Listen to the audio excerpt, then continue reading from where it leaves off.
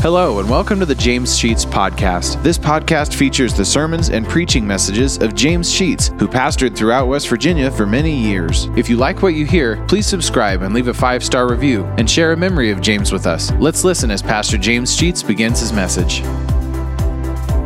Deal with that theme during those 2 Sundays. In chapter 4, we're going to read just the first 2 verses, but hold it open there because I want to make reference to several other verses in this chapter. He says this, "Let us therefore fear, lest a promise being left us of entering into his rest, any of you should seem to come short of it. For unto us was the gospel preached, as well as unto them. But the word preached did not profit them, not being mixed with faith in them that heard it." Let us pause for just a moment of prayer. Lord God, we are small in number, but we're great in spirit because we all love you. We confess our love and our faith. We pray, Lord, that you would make us stronger in your word. Help us to grow, not only as individuals, but as a church, that we could proclaim the word of truth from this church building. It might be alive and real in all of our lives as your children. We pray in Christ's name. Amen. Look, if you will, through this chapter for the word rest. I'm going to tell you where they are. I want you to, if you will, to look at it. We read here in the first verse, entering into his rest. You go down to verse 3. It begins, "For we which have believed do enter into rest." Also in verse 3, just a couple of lines further down, "If they shall enter into my rest." In verse 4, we find God did rest the 7th day from all his works. In verse 5, again the question, "If they shall enter into my rest." And then verse 8, Jesus had given them rest. And verse 9, "There remaineth therefore a rest to the people of God." In verse 10, "For he that is entered into his rest." Verse 11, again, "Let us labor therefore to enter into that rest." I read all of those out of complete context, but for the purpose of pointing out to you that there is an emphasis in this 4th chapter upon the word rest. We read the same word back in the latter portion of the 3rd chapter. And I think we could go even further and find some other references to rest in this chapter, or in this book, I should say. Well, why is he using the word rest, and what does it mean? And this is the thing that we will deal with this evening. But we've got, in order to put it into context, we've got to go back and remember that the writer to Hebrews is making reference to the Old Testament Jewish people in their relationship to God. We commented this morning that the Hebrew people had been in Egypt for 400 years as slaves, and they wanted out. They wanted out desperately, and they prayed to get out, and God led them out. And God took them out into the wilderness, and there they did not have to stay for 40 years, but they did stay for 40 years. God took them to the edge of the promised land, and they couldn't get in because they lacked faith. They lacked belief in God. They could not, in a matter of weeks, really, achieve the task of getting into the promised land. They had to go back out into the desert and wander for 40 years. But at so many steps along the way, and the scripture that we read this morning made reference to the fact there were 10 times that the Hebrew people really made God upset, made him angry. And he said on one occasion that he was angry with them. They kept on complaining and grumbling. They would not take him at his word. Follow what he said. And I find in my own life, and I'm sure that you will find it in your life, that we're not very strong when it comes to our faith. We only want to take God at His word if we can have a say-so in it. If we can put ourselves into the picture and call the shots. If God will do things our way, we'll believe. But if God chooses to do something different than what we want, we elect not to believe. And this is what the Hebrew people were doing. So they got out to the Red Sea with the Egyptian army behind them. And all of a sudden they lost faith, and they said to Moses, let's go back to Egypt. It's a whole lot better for us to surrender now, raise our hands, let the Egyptians take us back and put us back into bondage. We can't cross that Red Sea. We're going to drown. Well, they went across it because God opened it up. And they went across on dry land.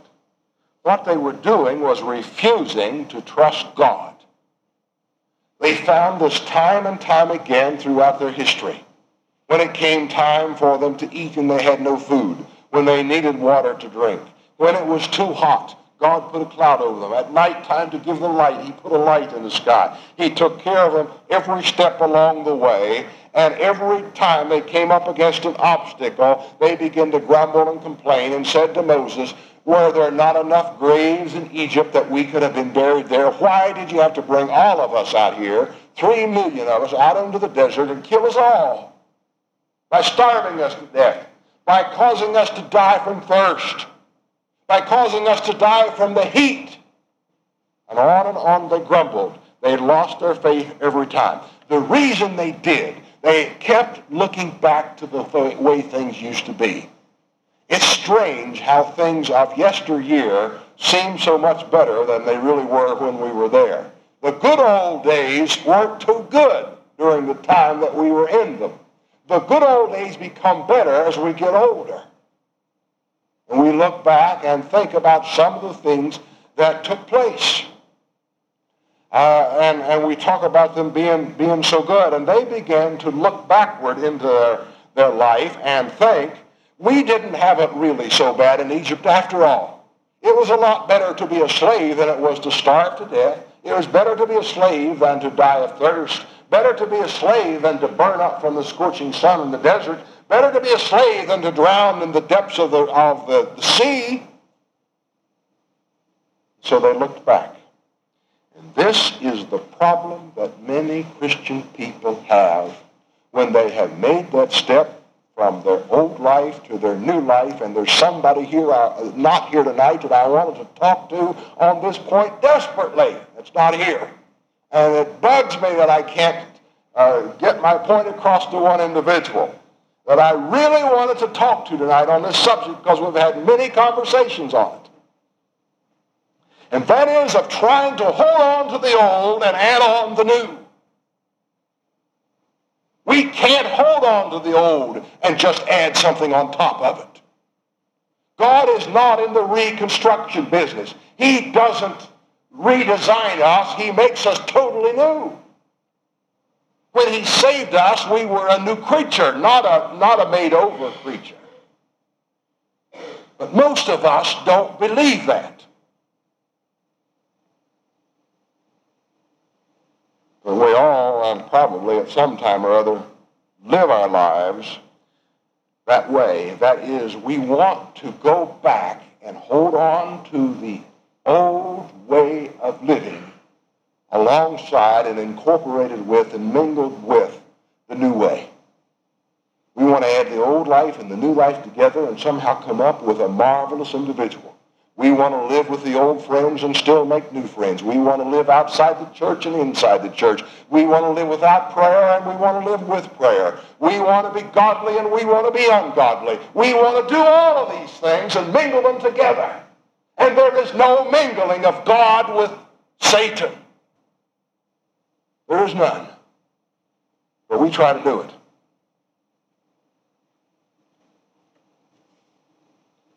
Sometimes in life a person must break with his old way of life, with his friends, with whatever, and start out anew. These people were not willing to do it. So they got to the crucial points in life, and when things got rough, they began to think it's a whole lot better had we stayed with the old way of living. Because they look around and they see people who are not Christian, have a large bank account, and all the fine things of life, and they're not concerned, they're happy, so to speak. All of those things. When problems arise, the Hebrew people could not see around the problem and therefore had no faith. When we cannot see around our problems is the time we really need faith.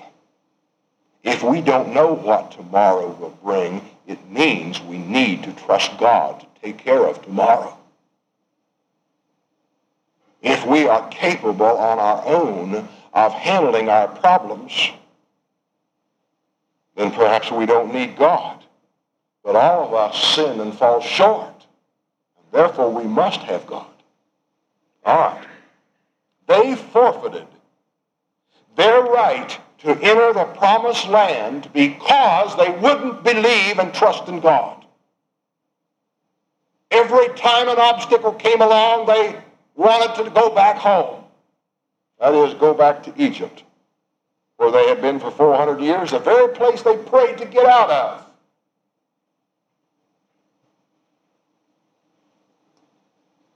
And God said,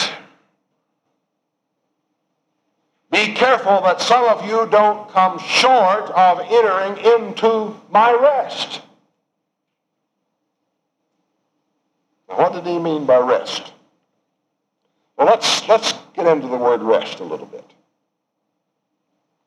One of the meanings of rest is to cease from work. Stop what you're doing and do nothing. It's like when I was in high school and on the football team and the coach ran us laps around the field. I'm telling you, after a while, I began to look out of the side of my eye to see when he was getting ready to pick up the whistle to blow it to say that was enough, because I was prepared to stop. As soon as he said stop, I was about to die in my tracks. I wanted rest. And when the whistle was blowing, I was going to have rest. It means to cease doing what you're doing and not do it now. But when it comes to spiritual things, the word rest in this terminology means quit trying to please God by doing things. God accepts you as you are. You don't have to prove yourself to God. Live your life in the joy of being in the presence of God. As Mary and Martha, one of the women continually was cleaning the house and baking and taking care of the meals and doing all the things while the other one sat at the feet of Jesus. She was engaging her life in things that were more important than taking care of the house. And Jesus pointed this out to her. It means that we have reached a state whereby we know that we do not earn our salvation by labor. I really feel sorry for people who think they must earn salvation. They'll work themselves to death to get it. And they'll never get it. Because salvation cannot be earned. Salvation is a gift. And the whistle blows and we can stop and sit down and enjoy what God gave us. Now that doesn't mean that we're not supposed to work. That's a whole different subject. But it means that we are not to continue in our own methods and manners of achieving something. God has given it to us. All right, another thought on the term rest, which would mean freedom from worry and disturbances. Most of us are very easily upset. Some of us are more easily upset than others. And do you know what you're doing when you get upset or when I get upset? All we are doing is creating a disturbance within ourselves, and then we disturb everybody around us. I cannot be disturbed without disturbing you. You can't be disturbed without disturbing me. I don't want to be disturbed. Quit disturbing me. And how are you going to do that? Don't be disturbed yourself. That's how. I don't want that kind of problem. None of us do. Entering into God's rest means that we have inside of us a peace, a calmness, a quietness, that we can take whatever is thrown at us and it's not going to be disturbing to us. We're not going to worry about it. Worry is a sin. Worry, somebody has said, worry is the worst sin a Christian ever commits. I didn't say a person ever commits, a Christian ever commits. Worry is the worst sin a Christian can commit. Why? Because it means we really don't trust God. If we trusted God, we wouldn't have to worry. And what worse thing can we do than say to God, I'm sorry, God, I can't trust you. I'm going to have to worry about it. I'm going to have to handle it myself.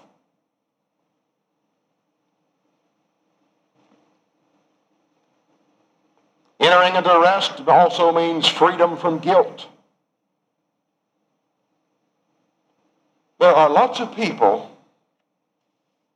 who, although they're Christian, feel so guilty for the life that they once lived that they cannot forgive themselves. And they go around carrying this guilt all the time. Listen, if you ask God to forgive you, a minute, he did it. And he's already forgotten about it.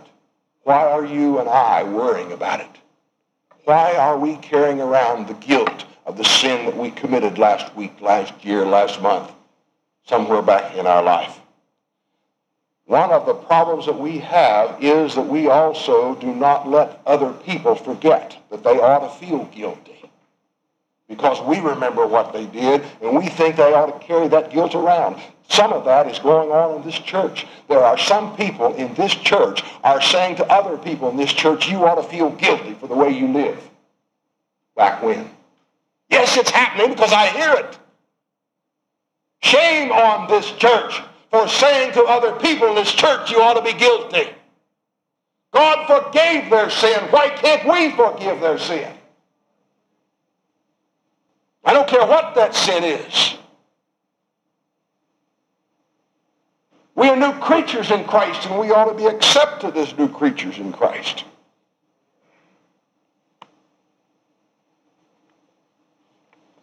When Jesus Christ washed my sins away, they were gone. They went down the drain. Totally unidentifiable anymore. I can't find them.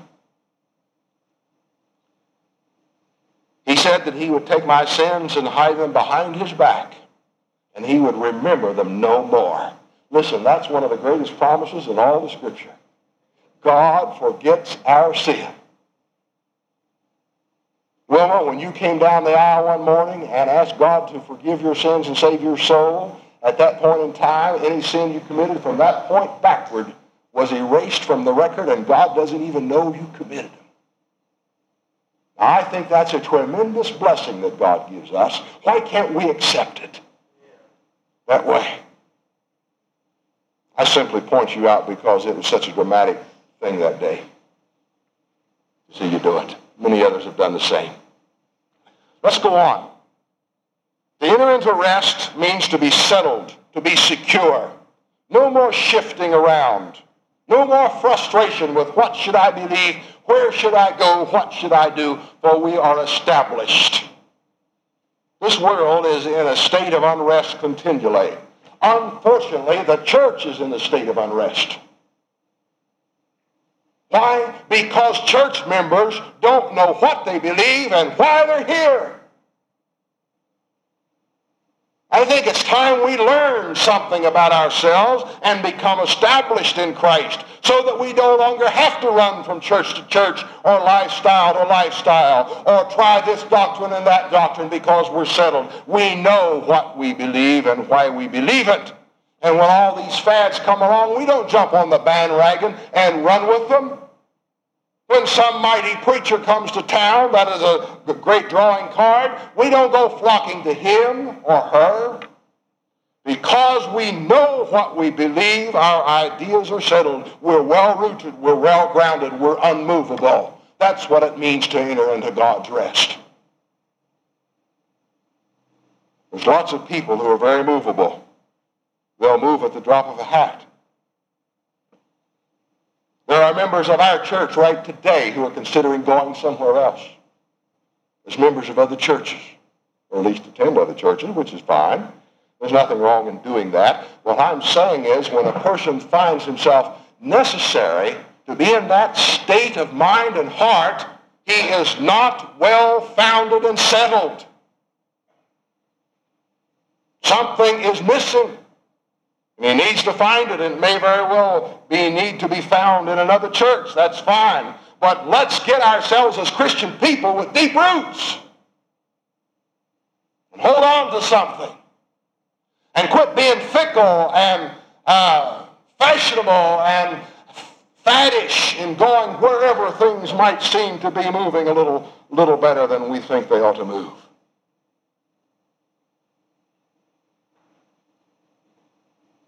Fourthly, rest means confident. The Scripture says, Paul speaking, I know whom I have believed, and I am persuaded that he's able to keep that which I have committed unto him against that day. I feel sorry for the people who don't believe in eternal salvation. They're living a life of not being able to enjoy what they believe because they're not sure they've got it. Listen, I know I'm saved. And I know the Scripture tells me that when I have committed myself to Jesus Christ, he's able to do something, and that ability of his is to keep me. That gives me peace. That gives me rest. I don't have to go around trying to prove that I'm saved because I know I'm saved. Because you see, salvation is something God does, not what man does. Then let me say that rest means something to lean on. You know, like a shovel handle. We got a lot of pictures of that. No, it means the ability to lean on God. To depend on God for everything. It means that we no longer have to go searching for something that is solid and secure because we have found it. This world is in a state of searching for something solid. You go to our schools and you'll find schools full of kids that are willing to join anything because they don't have something secure to hold on to, something solid. The church must present itself as something solid. And we do that by saying it is God who is our fortress. It's God who is the head of this church. It is Christ of whom we are a part. And there's solid dependence there. Israel didn't get into the promised land. That is, only 2 people out of all those 3 million that came out of Egypt ever got into the promised land. Why? Because they didn't believe. They lived in a state of unrest until they died. 40 years of wandering, and they dropped to the wayside. Their bodies are buried out there in the desert. Someday those bodies will resurrect, but they're still there. And they died in unrest. They never had security, only because they refused to accept it.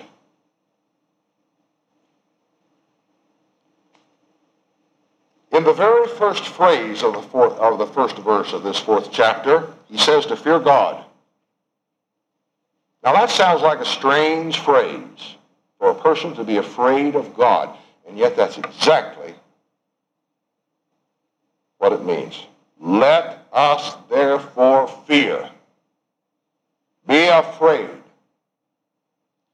Matthew 10:28 says, do not fear those who kill the body, but are not able to kill the soul. Rather fear him which is able to destroy both body and soul in hell. Who's he talking about? Well, that's the Lord God. It's Jesus Christ our Savior. Do not be afraid of the person who can kill your body, but that's all he can do. But you better be afraid of the person who can take both your body and soul and cast it into hell. And he said, you'd better be afraid because some of you are going to come up short. That's what he says there in that first verse. Some of you are going to come up short. 3 million minus 2 came up short when it came to getting into the promised land because they couldn't go because they didn't believe God. Better be afraid. God wanted them to enter the promised land. He wanted them to. God wants to give us a good life. Really, the only reason that we don't have a good life is that we don't believe him. We don't trust him completely. Let a problem come along. Let us face our Red Seas. Let us face our heat in the desert, or our lack of food, or our lack of water, or face the giants that are there in the promised land, and we start knuckling under and saying, oh, I don't know what I'm going to do. And we start wringing our hands and moaning and groaning and worrying and fussing and fuming. Oh, I don't know what I'm going to do. Oh, why did the Lord bring all this on me? Oh, why? And we can ask those questions all the time. Listen, if we had faith enough in God to take him at his word, we wouldn't have to ask those words why. Because it would make no difference to us why God is doing what he's doing.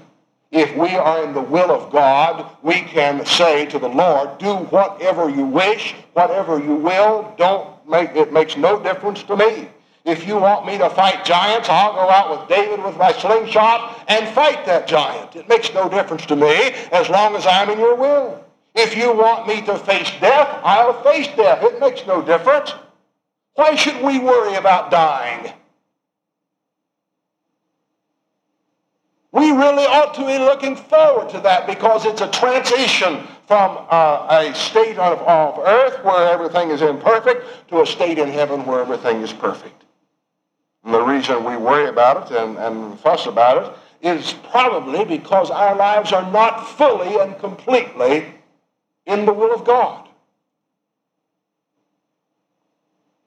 I'm not preaching to you anymore than I'm preaching to myself because I see myself the same way. The closer we live to the Lord Jesus Christ, the less concern and worry about this world's affairs we will have. What does he require then to conclude in the second verse? He says, for unto us was the gospel preached.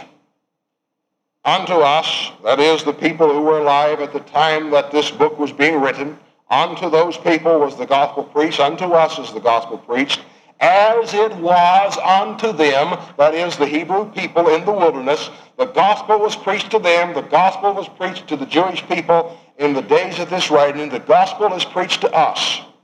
Then he goes on to say, but the word preached did not profit them. I understand this fully, I think. I know from 35 years of standing behind the pulpit that most of the things that I say from the pulpit mean nothing to anybody. Or very few people. This is just the facts of life.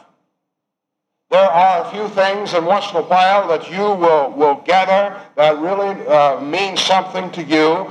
But for the most part, words preached are words forgotten. We don't remember very much what we have heard very long. And I could go back and preach sermons over to you and realize that probably nobody in the congregation would remember because we are human and forget. I did that one time. A whole year went by and I preached the same sermon over and one guy said, I remember when you preached that and gave me the date.